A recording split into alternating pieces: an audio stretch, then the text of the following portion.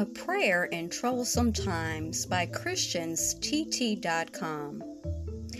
Adonai, Abba, Almighty Everlasting Father, in these troublesome times where the waters are rough and the storm waters swell, where the fires blaze and rage on, where the earth literally shakes and quakes, I will not fear, for you hold this world in the palm of your hands.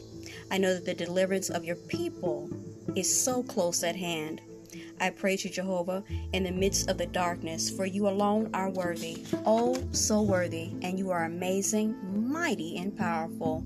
In your Son, Jesus Christ's name, amen.